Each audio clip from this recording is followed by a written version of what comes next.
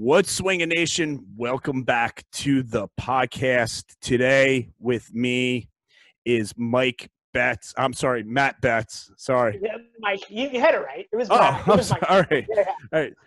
Mike Betts. Mike Betts is El Puerco Fuerte out of Texas. And we're going to hear from Mike and have a good discussion. I met him at the Vintage Strength Games, and we had a good time. Before we enter into that conversation, just want to give a shout out to our sponsors, OnGoEnergy.com and GrazielloCoffeeCompany.com and AddictsClub.com. For OnGo Energy, use discount code SteelMace25 for 25% off. And if you want some coffee, go to GrazielloCoffeeCompany.com and use the discount code MaceNation15. So, my man, we did a little competition at the Vintage Strength Games. Yes. Over the February, and you competed like a ferocious beast, man. You were friggin' tight, man. You could tell you were training hard for it and everything. Yeah. And it was really good to meet you because you have great stuff on your it was really good to meet you because you have great stuff on your Instagram, and you could see how hard you work and everything. And I was impressed, man. You were wielding some serious weight and you were moving well from beginning to end. So you want to just start off talking a little bit about that and telling people about training heavy and what that's like?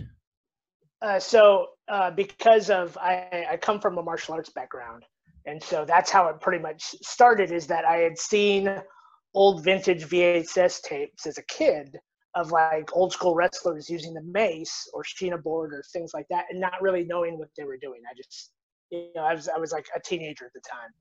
And so as I started, I grew up and traveled the world, and I did pretty much all I did was train martial arts and cook. Those are the only two things I did. And so in that aspect too, I came across the mace several other times in my life and didn't really put that all together. And then skip a couple years, and but just by chance, I had seen a video on YouTube of Rick Brown. It was at the time it was like from the early 2000s or something like that. I can't remember what video it is or where it came from, but I thought to myself, I could totally do that. That looks super neat. I know what that is. I've seen it before, but I didn't know the name of it. I didn't know. I had to look it up. And so when I was doing the research on possibly buying my own, it dawned on me that I could probably make my own just as cheaply as I could do is buying it. So I went on this quest to see how it was made. And so, I mean, see the ones behind me, I've made all of these. Yeah. And so that's how it really started, is that I reached out to Rick Brown on a September. And by that October, I was at one of his seminars in Austin. And so that's how I reached out to him, and he goes, "Hey, I'm gonna be in Austin. How far is San Antonio from Austin?" He and I chatted some, and then next thing you know, I'm meeting him and Eric Doyle and Johnny Morris and all those guys out there. And so that's how it started, and that was like 3 years ago or something like that. So when it was presented, the aspect of being in the sport aspect of it wasn't something that I really thought about until the first Texas shootout. And I was catering it, and Jonathan was like, "Hey, can you fill in this spot? We need somebody to do these things." And I was like, "Sure, why not?" So I fell into competing in it just by chance. And I did exceptionally well than I ever put myself onto it. So then I had that baseline of what I could do. And then, because I go above and beyond, I'm an overachiever. So here was the line I had, and I went whoop all above it. So because I wanted to beat those numbers, I was like, I could totally do it faster. I could do it stronger. So that's how it came up. And then when the opportunity presented to compete in Miami, my wife and I chatted about it, and she goes, well, you're good at it, might as well do it. And so I made the point. Told myself, well, if I'm going to go, I'm going to go and come in like a storm. So that's what I did. And and truthfully, I actually went above and beyond my own expectations in that moment.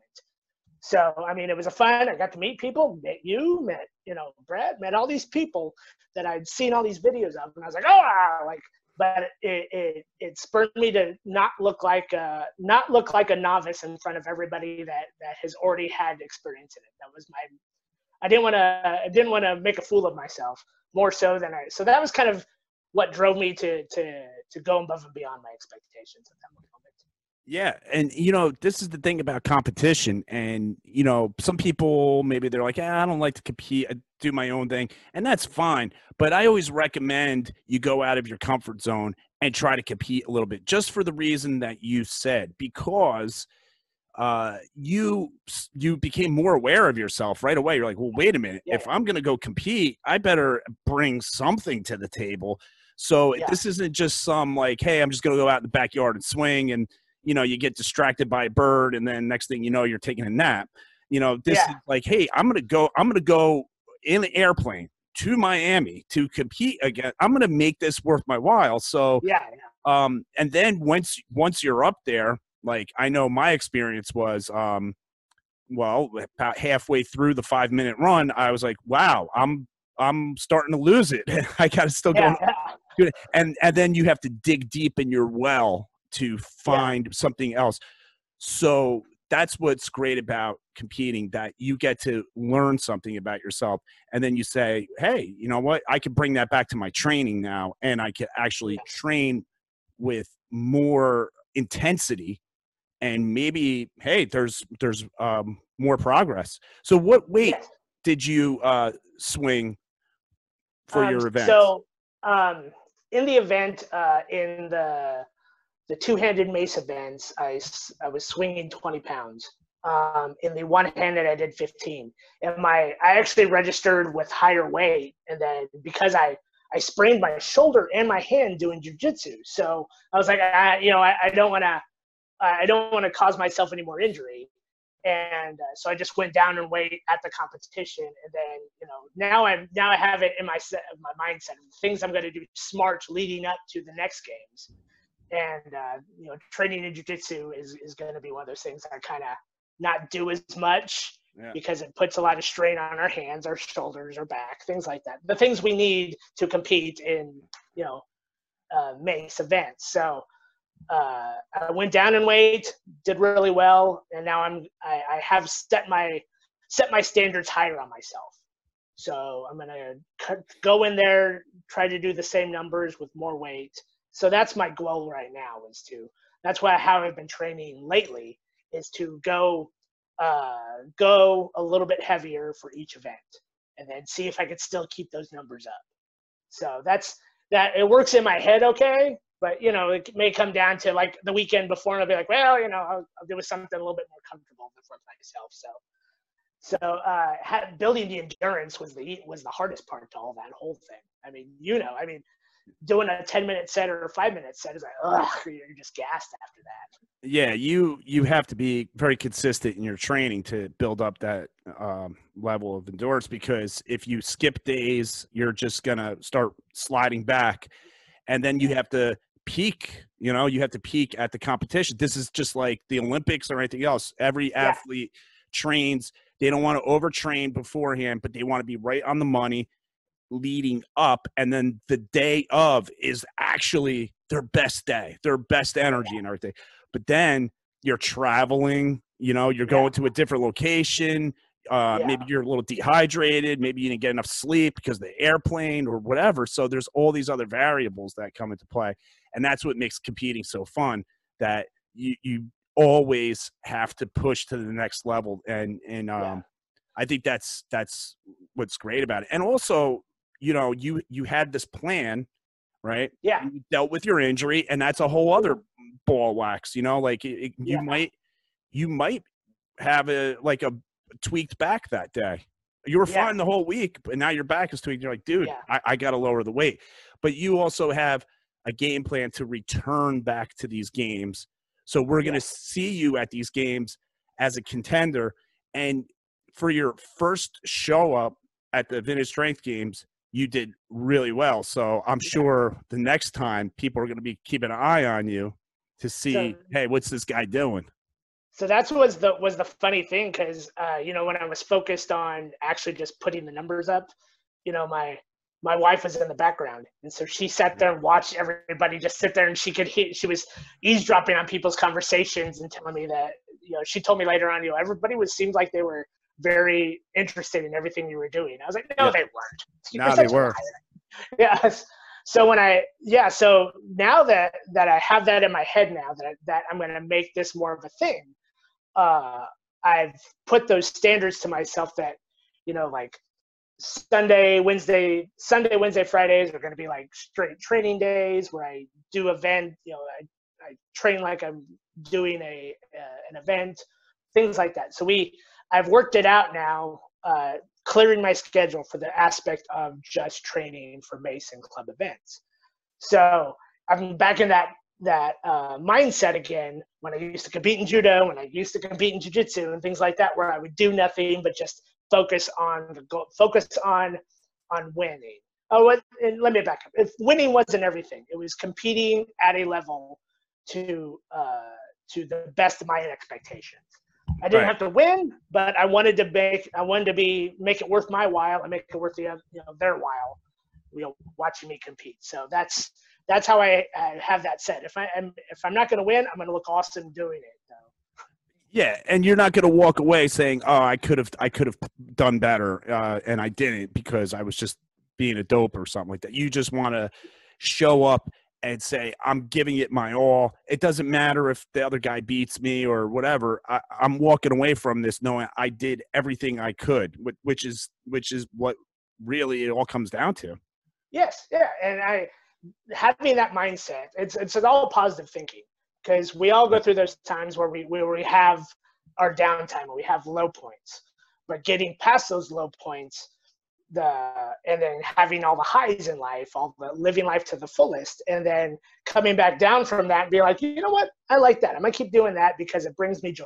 It brings me, I'm having a good time doing it, especially meeting, not just competing for me. It's being social with the people that I see on social media all the time. You know, that was another high point for me. Meeting yourself, everybody there at the Vintage Strength Games, everybody, you know. So that was another high point for me, was the getting to know people and then becoming on a first name basis with everybody in the event. Yeah, that's you're talking about, you know, the community right there, and that's always top tier theme in discussions. And when you're like, that's what we were talking about amongst ourselves when we were there that day. Like, hey man, it's all about just meeting everybody, and everybody, like, right away, it wasn't like, hey, you like that awkward, like when you meet somebody for the first time to get to know them kind of deal. Like, everybody sort of like just goes right to like super friendly and ball busting and teasing each other. Like, we've known each other, like we've hung out together before. And it's kind of exhilarating. And like, every time I know I could go meet somebody that I follow on Instagram and we're DMing, I'm like, dude, this is going to be fun. Right off the bat, you just have it in your head. This is going to be fun. And sometimes when we have to go meet new people, you know, not related to the Mace, let's just say you have to meet your wife's distant cousins or something that are in town. Sometimes people are like, I don't know, this is going to stink. I don't know what I'm going to say to these people. You set it up in your head that it's not going to go well. So this is a great lesson. Put it in your head that it's always going to go well, just like you do when you're going to go swing a mace with somebody. So I go with the expectations that I'm going to look awesome. If I lose, then I lose, but I'm going to look awesome on that platform. And, you know, I'm going to make it worth it. I'm going to give that winner the run for his money every time. You did. What really shocked me was all my numbers. No, let me back up. I shouldn't say they shocked me. I was expecting to get those numbers, but I did better in practice than I did on the platform. So I was kind of beating myself up at that, you know, thinking, what did I do wrong? What could I have done right? You know, those type of things. So I started coming up with starting to refigure my strategy for competing and, you know, going above and beyond those numbers. So that was my only moment where I was down on myself was when I wasn't making the numbers I made in practice. So I was like, oh, I totally, you know, I was off by 10 or something like that. And, you know, my wife being a mathematician, she broke it down. I lost like 2 reps every minute or something like that. She figured it out. She did all the math in her head. That's what I don't have to do that. She does that for me. That's a very helpful thing. Oh yeah. So like if I don't see something, or, you know, because in a mace, in a club situation where you're competing like that, you never see yourself. Everybody's watching you. Right. And so I never get a chance to see the little aspects, the little nuances in my own body. You know, we feel it the best way we can feel when we're up there on the platform. She sat there and watched me and said, you know what, you're a little bit off for your shoulder on your, you know, minute 3, you might stuff like that. So I had, you know, she's a great coach because she'll sit there and, like, you heard her in the event, her voice was louder than everybody screaming at me that I needed to speed up. Yeah. So I mean, that's the benefit too, is I'm with somebody that appreciates what I do to that level and encourages me to be, you know, it's great to have an individual base, to have a positive opinion about yourself, but having somebody there next to you in your life that is pushing you to go above and beyond what you think you are in your head, that helps out a lot, especially with her voice. You can hear it for miles. Yeah, definitely. And, you know, it doesn't matter what you're doing when you're trying to compete and everything. Everybody's trying to bring their A game to the table. Yeah. You got to experience it, because you don't realize just how good you have to be when you're competing against other people. And I mean, your form, and that's why everybody was talking about you, because you were tight, man. Perfect form the whole time. And it seemed maybe you were struggling, but it wasn't showing. You did a good job of not showing it, but and you're even doing it with some injury, and you're still maintaining that form.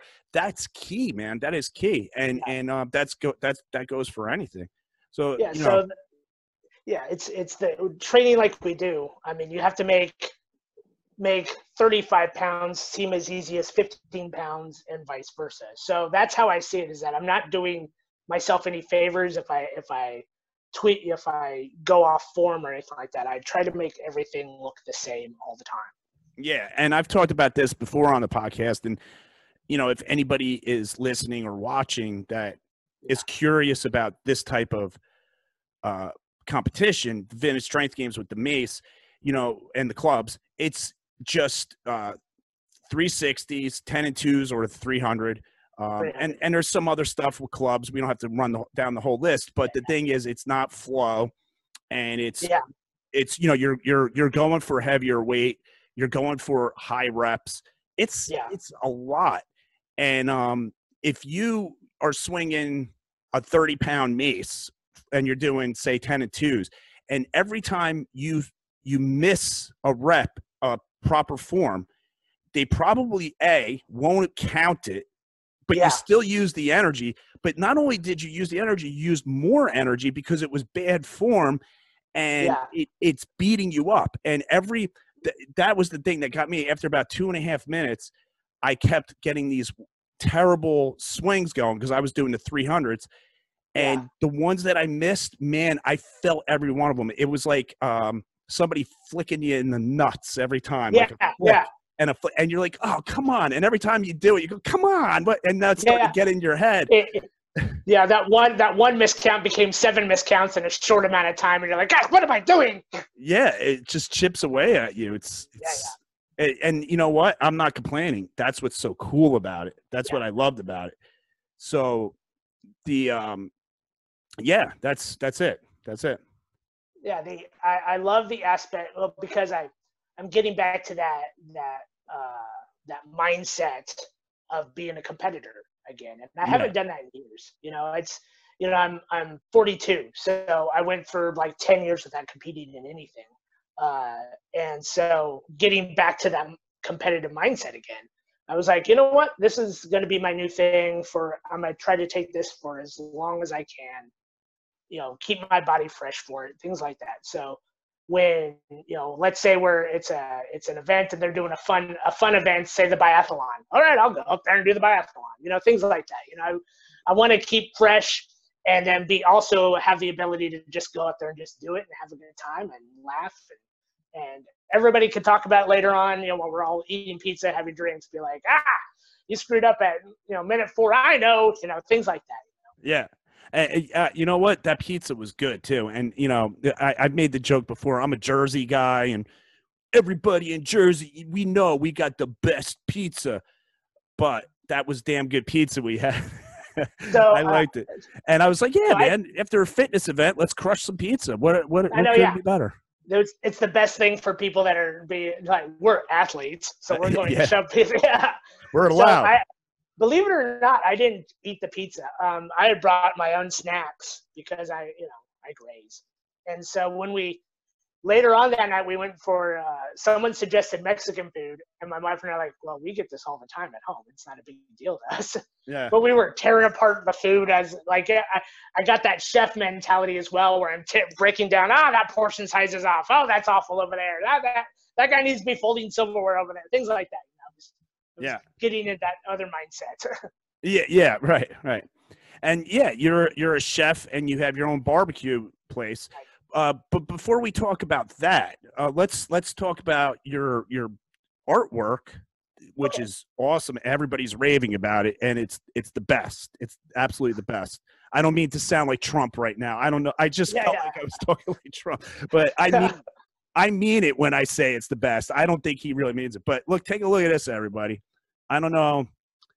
Let's see here. That shows up. So there's a pig. It's a pig with a club and a mace. Right? I just took that off of your Instagram. Everybody could go to El Puerco Fuerte, which is ELPUERCOFUERTE. What does that mean? It's the fierce pig. The fierce pig. Yeah. So believe it or not, the name El Puerco Fuerte started as a joke when I was like 15, and because we were watching old school WWE type of things, my buddies and we were all coming up with our wrestling names, and I was like, I'm going to be a luchador because I'm Mexican. I'm going to be a luchador, and my mom, jokingly says, call yourself a Puerco Fuerte because you eat like you're a pig.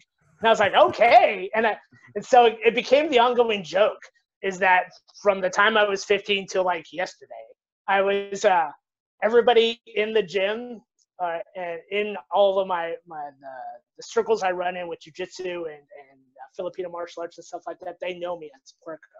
So it's and then also in my cooking, when I was working at restaurants, and it became a funny thing too, is that they call me Puerco too. It just trickled down into two separate areas of my life. Yeah. And so it just, when it became, when I was coming up with a name for myself on Instagram, the idea was originally, however many years I started the Instagram account, was to premiere all of my food.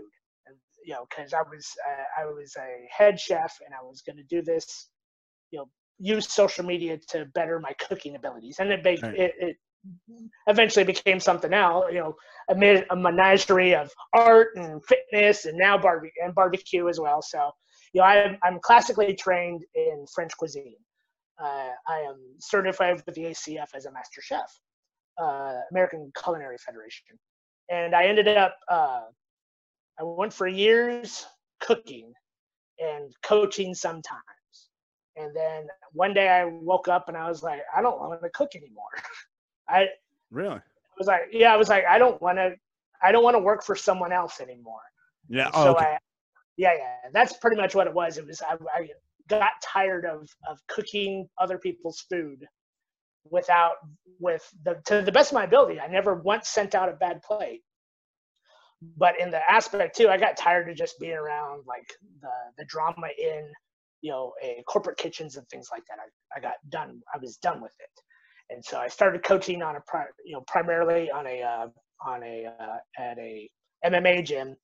And then when I cooked for my family, and they forgot that I could cook because they're like, "Oh yeah, we forgot you're a chef. You can do this all day." And so that's how the barbecue thing started. Was that I already had all these recipes already for barbecue rub and sauces and things like that. And so I was like, "Well, what am I doing it, leaving in this notebook?" So we started the Maverick Barbecue as a means of providing food for youth shooting events. And so that's how that started. Shooting events? Yeah, Okay. youth, yeah. The 4-H youth shooting, Yeah. like archery, shotgun, things like that. Okay. We were providing the. My wife is a head honcho in the 4-H program, and so she looked. I was the cheapest. That's what it was, because I was family. I wasn't going to charge astronomical numbers for people to eat. So we started cooking just for those events, and it ended up being like people, hey, you got a business card? Hey, you got, can you do this, do this? Sure. So now we have a 12-foot pit in our front yard, in the garage, in our driveway, excuse me. And that's what I do when I'm cooking.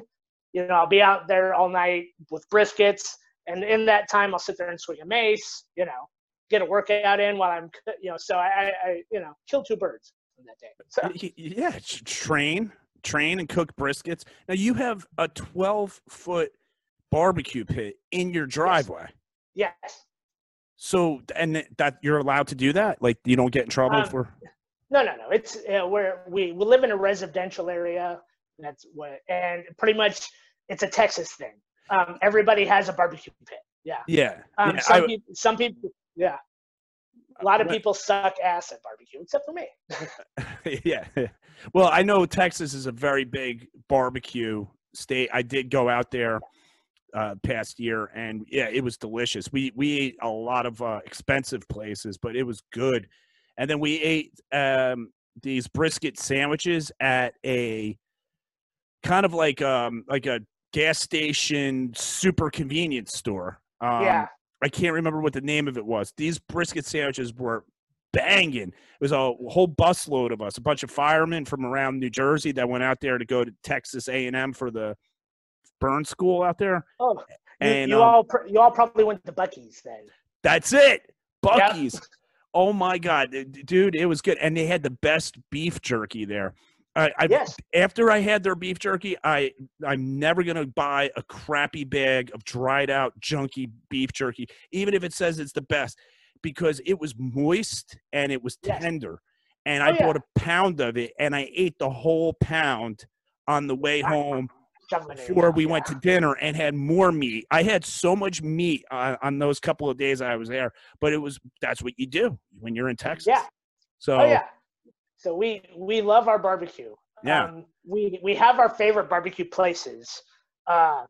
If I'm not eating my own, because I've ruined up my entire family with it too, because they can't eat mine and then eat someone else's.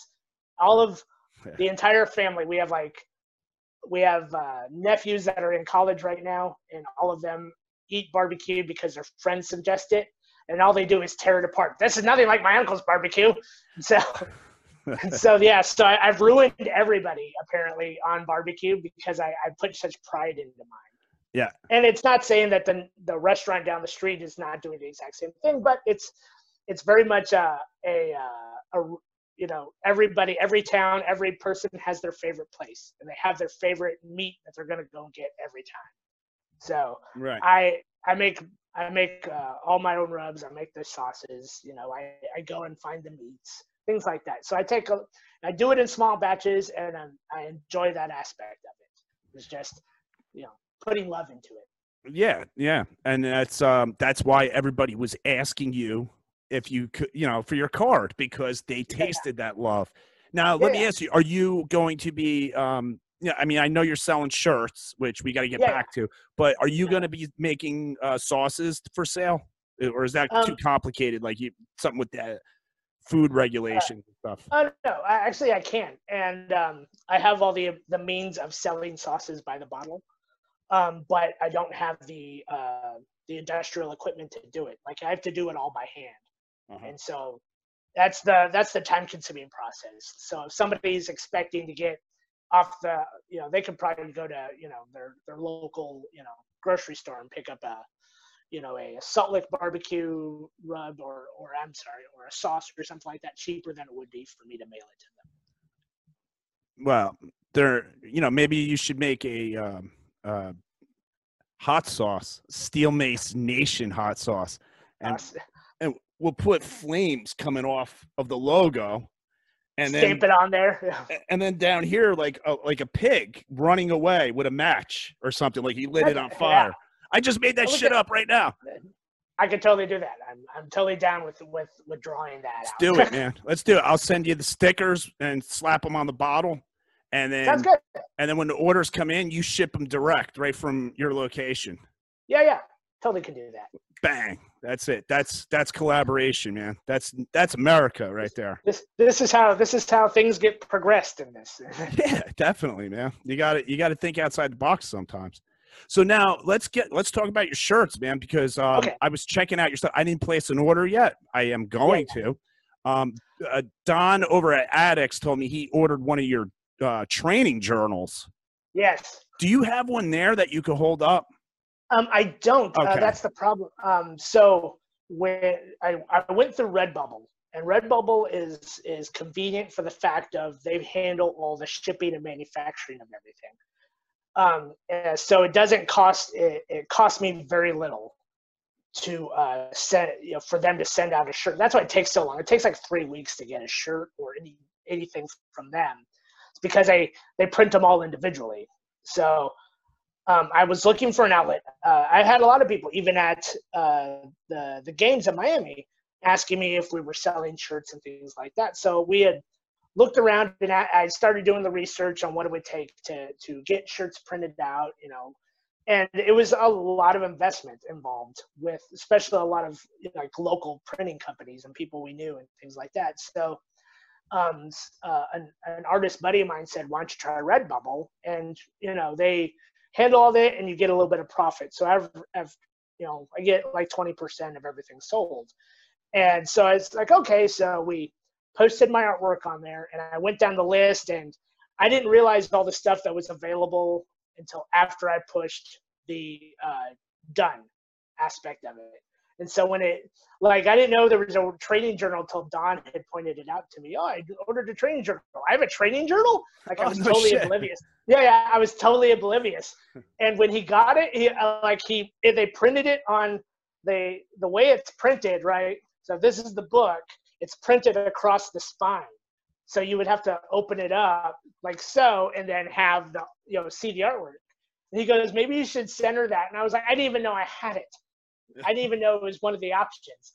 Wow. So I went back and I centered. I found what it was on. I centered it, and I was like, well, maybe this will be even better. But yeah, so I've got 10 designs on there. A couple of them are just shirts, and a couple of them are like with the training logs and stuff like that. I didn't really read, or I didn't really go down the list of things that were available on it the first time. So I just posted it. Yeah. Cropped it, did a little bit of editing, and then sent, and then push send, and then that's all I was thinking about it. Right. So now you like to draw, like I like the art because it's fun and it's kind of bubbly. Like I showed everybody just now. If anybody's actually listening on the audio, you didn't get to see the picture. Sorry, I forget about that sometimes. So what I held up was basically it looks like Porky Pig, like a cartoon pig. But he has like a snarl, and he's got a shirt on with a kettlebell, and the kettlebell's got a face on it, and the kettlebell's sticking its tongue out, and then the pig is holding a mace in one hand and then a club in the other hand, and it looks like it's an Addicts club. It is. Wow, look at that! Look at the combination of different things going on here. I mean, it's like. Wow, I love that, man. This is what's great about the Mace community, man. Everybody just loves to like rub elbows and collaborate. So yeah, you got that. Had And fun with then it. I saw some other cool ones. I'm scrolling. Oh, there's Puerco Fit, which Yeah, is the pig is back, and the pig's got the kettlebell, but this time the kettlebell is kind of going making like a surprised face. yeah. And then there's like it looks like the 1945 version of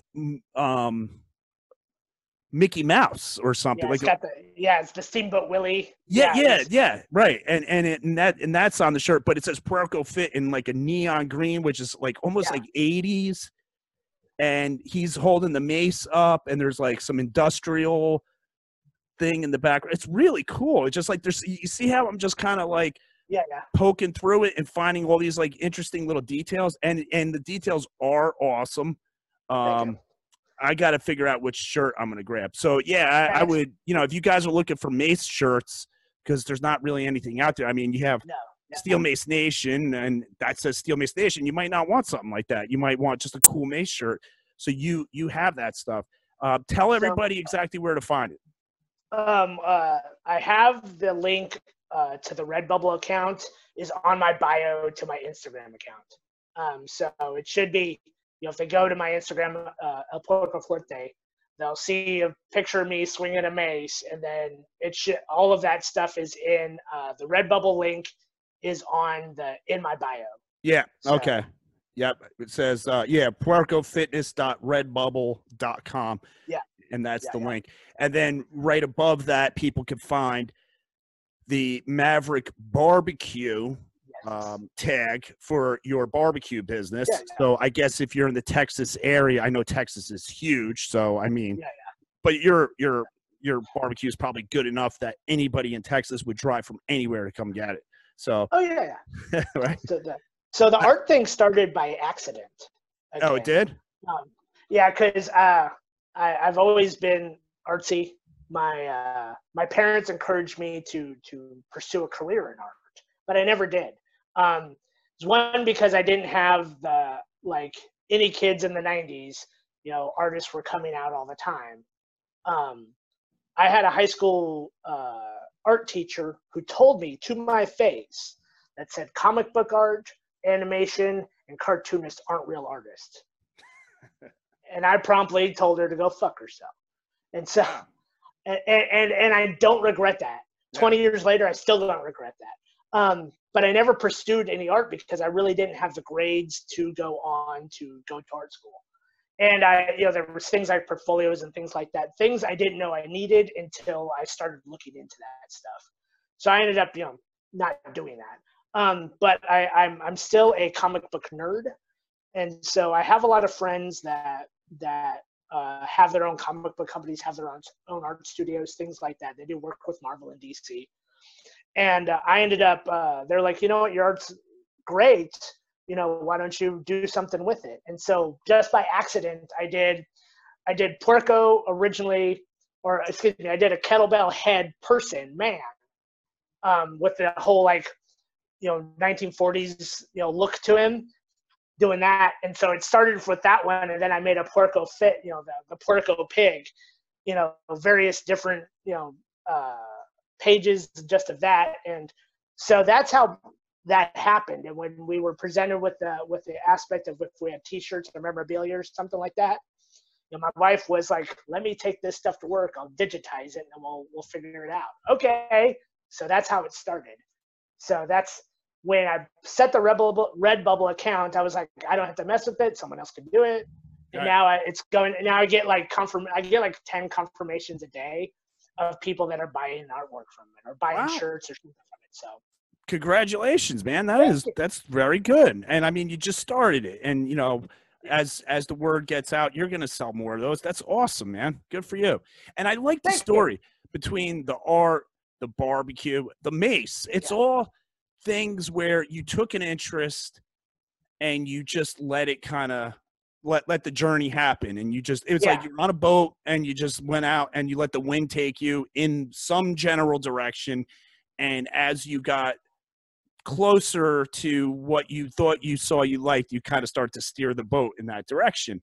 Yeah. And this is life, man. This is life. How you pursue things you like, you pursue things that you're passionate about that makes you feel good, and you just don't rush the process. You know, if it takes months, years, whatever, but it's a fun process because it's a journey and it never really has an ending per se. Yeah. You know, it just, you go wherever the wind I, takes you, and I love it. yeah, I tell everyone I'm always up for an adventure. And that's exactly how it is that's how I've lived my life. I was like, hey, what's that over there? And go do that. You know, Yeah. it's always, yeah. So I've always been the aspect of I'd rather live a life instead of just existing. Yeah. Doing a 9 to 5, stuff like that. That's what really got me out of working in high-end restaurants, was that it was always something. There was always something going on that was always dragging me down. Yeah. And so I had to get out of that place in my life, and I did. It was great. I don't regret that at all, because now I'm back to where I was as a teenager in my 20s, living life to live life. And having a Yeah, good man. time. Yeah. Yeah. Having That's a good awesome. time. Good for you. Good for you. Thank you. Now we're gonna be signing off soon, but I'm taking a little bit of interest in your homemade gatas back there. Do you want to go grab one? Like, bring us up your pride and joy. Oh, okay, not a problem. We'll wait. Ooh. Don't trip. Oh. He almost took out his ceiling fan. Listen, everybody, I know I'm laughing. It sounds mean, but you know what? Everybody's done this. I have marks in my ceiling too, and yeah. I almost took out my ceiling fan once too. So this just caused, like, a minor derailment, but it's all good, man. It's all good. So this is what it. This over now. I end up knocking almost everything over, which is okay. So this is actually. So this is 25 pounds, and it's actually a candy dish, a Halloween candy dish. Yeah. And what I had done, my wife actually found it at a grocery store, and she goes, "Hey, what's this?" And so she goes, "You could totally make a mace out of that." So I was like, "Oh, probably not. It seems like it's molded." But the problem is that the bowl section of itself came out, and so all I did was seal the inside with caulking and filled it with concrete. Wow. This is a shoveling handle. Yeah. So it came up to 25 pounds. 25 pounds. And what's the handle? It's a shovel handle. It's hickory. Oh, yeah, hickory. Okay, so it's round. It's perfectly round? Yeah. It's perfectly round, yeah. Okay. And what's the on it gata that's like 25 pounds too? So is that the one with the 3 faces on it? Yeah. Yeah, it's got the fit. Yeah, it's 25 pounds. But now, what did that cost you to make? Roundabout maybe less than $10. Because I had yeah. So I went to Harbor Freight. I mean, the bowl itself was like $2 or something like that. I went to Harbor Freight and got the cheapest handle they had. Yeah. And I ended up buying them in gross, so I had like 20 of them or something like that. Yeah. Okay. It ended up being like $1 per handle. Right. The concrete we had in the garage, so that's how it happened. So that's now, would you sell that if somebody made an offer? I probably would. I mean, everything I could always make again. So that's how I see it. So like I have a bunch of round ones too, that I got the glass bowls from Michael's and I smashed them off type of thing. I've done all that, and I've got some pretty good size ones. I like this one because the drama that went into it was pretty funny. So like I don't have an emotional attachment to all these. I could sell them if need be, or somebody asks, set a good price. Yeah. But yeah, so I mean, when I started making them just for myself, I was like, you know what, this is so much easier than having to buy it, than having to go to, On It or something like that. Even though On It's right up the street, it's in Austin. I didn't want to pay for something that I wasn't gonna like. And so that's how I see it, is if I put the time and energy into making them, then I'll take pride in that aspect. I want them to work all the time. So right. Is there any? Is there any video of you swinging the skull? Actually, I think I posted. I did. I actually used it today. So any Oh, of my you did it yeah, today? yeah, it Oh, should be there it is. on. Oh, Yeah, all right. yeah, It's right here. Yeah. yeah, yeah. Okay, there it is. So there, the proof. Here, you got the music.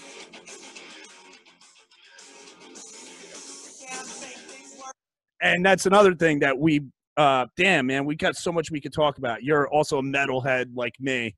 Yes, I And know. Yes. how great is metal, man? I mean, just how great is it? So it's funny. I listen to different metal for different things. Mhm. So, like when if I'm doing wrestling, jujitsu, those type of training, I listen to a lot of like '80s hair metal, just because it has that mindset to it, like Survivor. Like you're always going to listen to Eye of the Tiger, no matter Yeah. what you're doing, because you're thinking of the montage in your head. Because we all grew up doing that. If I'm doing all the mace work, mace clubs, I listen to a lot of punk. So just because it's angry.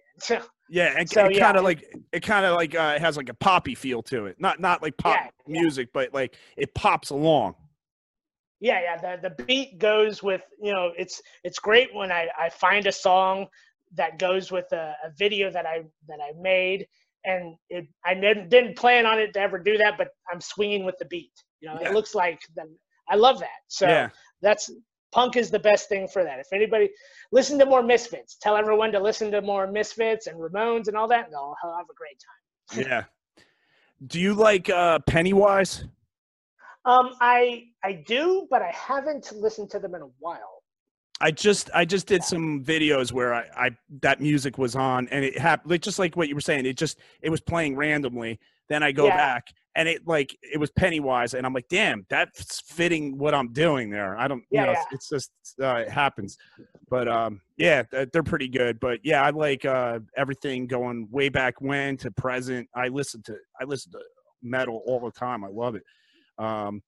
And I think like it kind of fits with the Mace actually, because it's sort of metalheads sort of are on the peripheral a little bit, right? When a metalhead walks into like the DMV and he's got black shirt and he has skulls on it, he kind of stands out, or she kind of stands out. So, I know it's always something like that. Like when I was in high school, I had a lot of Cannibal Corpse T-shirts. Oh yeah. And they, my parents were like, put them on, wear them. And I was the only one that was on the wrestling team that had a Cannibal Corpse T-shirt, or a multitude of them. Yeah. That and Iron Maiden as a kid. Yeah. So I was walking into 8th grade because Slayer's Hell Awaits album came out in like 1983 or something. Yeah, I believe so. Yeah. And I came into school with Slayer Hell Awaits. It said Hell Awaits on it, and it had demons ripping people apart. And I was walking around at school with that, and the teachers were like, "Oh my god!" Like you could just see the look in their eyes. Like they must have thought like I was like the troubled kid. Meanwhile, my parents were like, "Hey, have a nice day," and I would run home, have dinner and everything, and do my homework. But I just love that music, and the scarier, the darker, the better. And I just it's always been that way. The majority of metalheads all had great lives growing up. Yeah, it's movies that make them sound like that they're the next serial killer or something. Yeah, they're actually and actually the musicians are some of the best musicians in the world. I mean, look at the drummers nowadays. It is sick. Right? It is sick. The guitar playing, the way they compose their music, it's really unbelievable. Well, it's a change from the days when all they had to know was 3 chords. Now now they have like master's degrees of acoustical guitar from Juilliard, and they're playing it. They're playing, opening up for Rammstein or something like that. Yeah, right.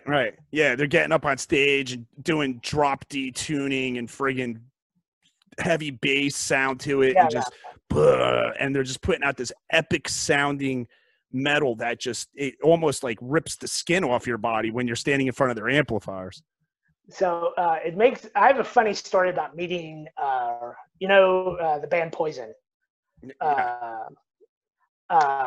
The drummer of Poison, whose name just now left my mind. I was gonna now I can't remember. He was at a jiu-jitsu tournament when I was like in my 20s, and his real name was up on the God, now I can't think of his name now. I'm gonna look it up. Yeah, something Rocket, not Johnny Rocket. Drummer of Poison. Yeah. Oh, Ricky Rocket. Ricky Rocket. Rocket. Yeah. Yeah, he was at a jiu-jitsu tournament. He was like a purple belt. Yeah, he was a purple belt at the time, and I was like a blue belt or something. Yeah. And he was competing. Yeah. Did he look like that at the time? You know what? He didn't have all the mustache or anything like that. Okay. Like 20 years ago. He's been kind to his body, unlike other rockers. So. Yeah. Well, yeah. If he's doing jiu-jitsu, he must be interested in health. Well, that and what the new Geico commercial with Rat.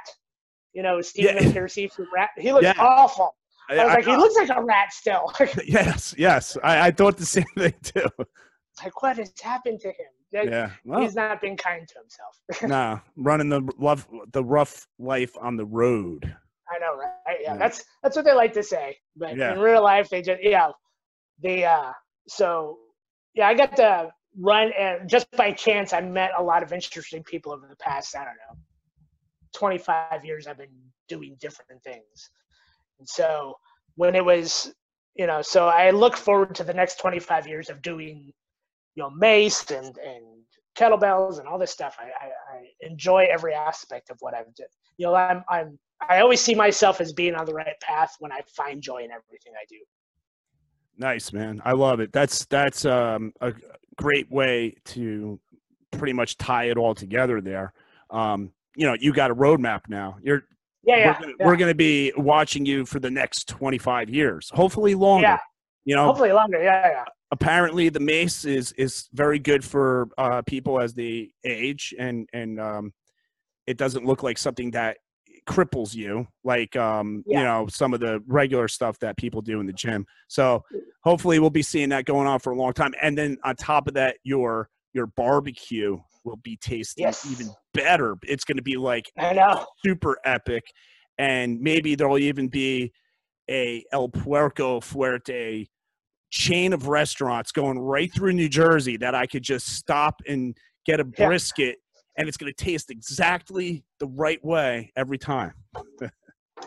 You're going to be in there. I know that guy. You'll point to the picture above the register. I know that guy. No, you don't. Yeah, right. You don't know him. You don't know. You're such a liar. Yeah. So, I mean, it's. Were you saying something? No, go ahead. I always yield to the best. Okay, so it's funny that the roads I've taken, I never imagined it coming to this point. Yeah. So it's doing great, and I love every aspect of what I do now. So I don't wake up every morning dreading putting on a chef's jacket and walking into a kitchen to calamity happening. I come into this back room. This is the gym. This is the dog's room. This is where I come in here and I train and I talk on social media with y'all and things like that. So I enjoy this aspect of my life now that I'm in a happier place now than I was 10 years ago. Happier than I was 15 years ago, 20 years ago, things like that. So, it's how great is that mindset? It's a positive mindset. Yeah, I know, right? It's a positive mindset every time. Yeah, I love it, man. That's I like to hear that on this podcast, because that's one of the things I always try to, bring to people if I can through guests and conversations is how do we use our minds and live the best life, positive mindset, self-improvement, self-empowerment, everything. Your story is definitely right on par with all that. So thanks for sharing that with us, and you're always welcome to come back. And, if you ever get that hot sauce going, let me know. I will. Yeah. I'm going to go in there working on it. Yeah. All right. So everybody, that's Michael Betts, El Puerco Fuerte. Check out his Instagram, go to the link for Redbubble. Redbubble? Yes, Redbubble. Yeah, Redbubble. My head's a Redbubble today. And yeah, check out his artwork. It's really cool. You'll love it. Get a shirt. Get a training log. I'm going to get one of those. I'm going to get a training log. Because I do keep training logs. I have my notebooks. I don't know why. Dude, it goes decades back. And I'm like, well, I'm never going to look through all this, but I can't throw them away because I feel like there's blood, sweat, and tears in it. But I do like keeping a training journal.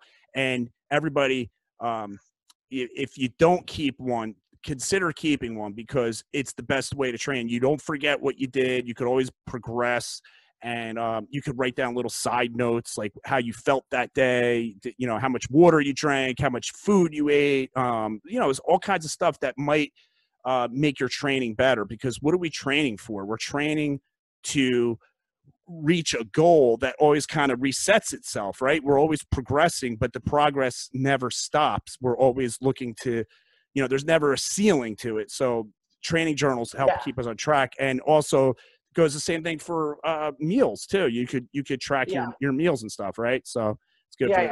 I'm not that nerdy. I'm not, you know, if I eat a slice of pizza, then I'm not going to put it down in my book or anything like that. No. Never put the pizza or the ice cream in a book. That never happened. Yeah. Never happened. I ate this third of a cake again. Happened. Yeah, I know, right? What's all these chocolate fingerprints on there? yeah, right. Cool, man. Cool. All right. Listen, man, it was great seeing you again. And thanks for coming on the podcast. This was a really fun conversation, bro. I appreciate it. Keep swinging, and I will be talking with you soon, man. Stay in touch. Okay, awesome. Thank you. All right. Take care. Thanks, everybody, for listening, and come back for another one. They're going to be dropping regularly.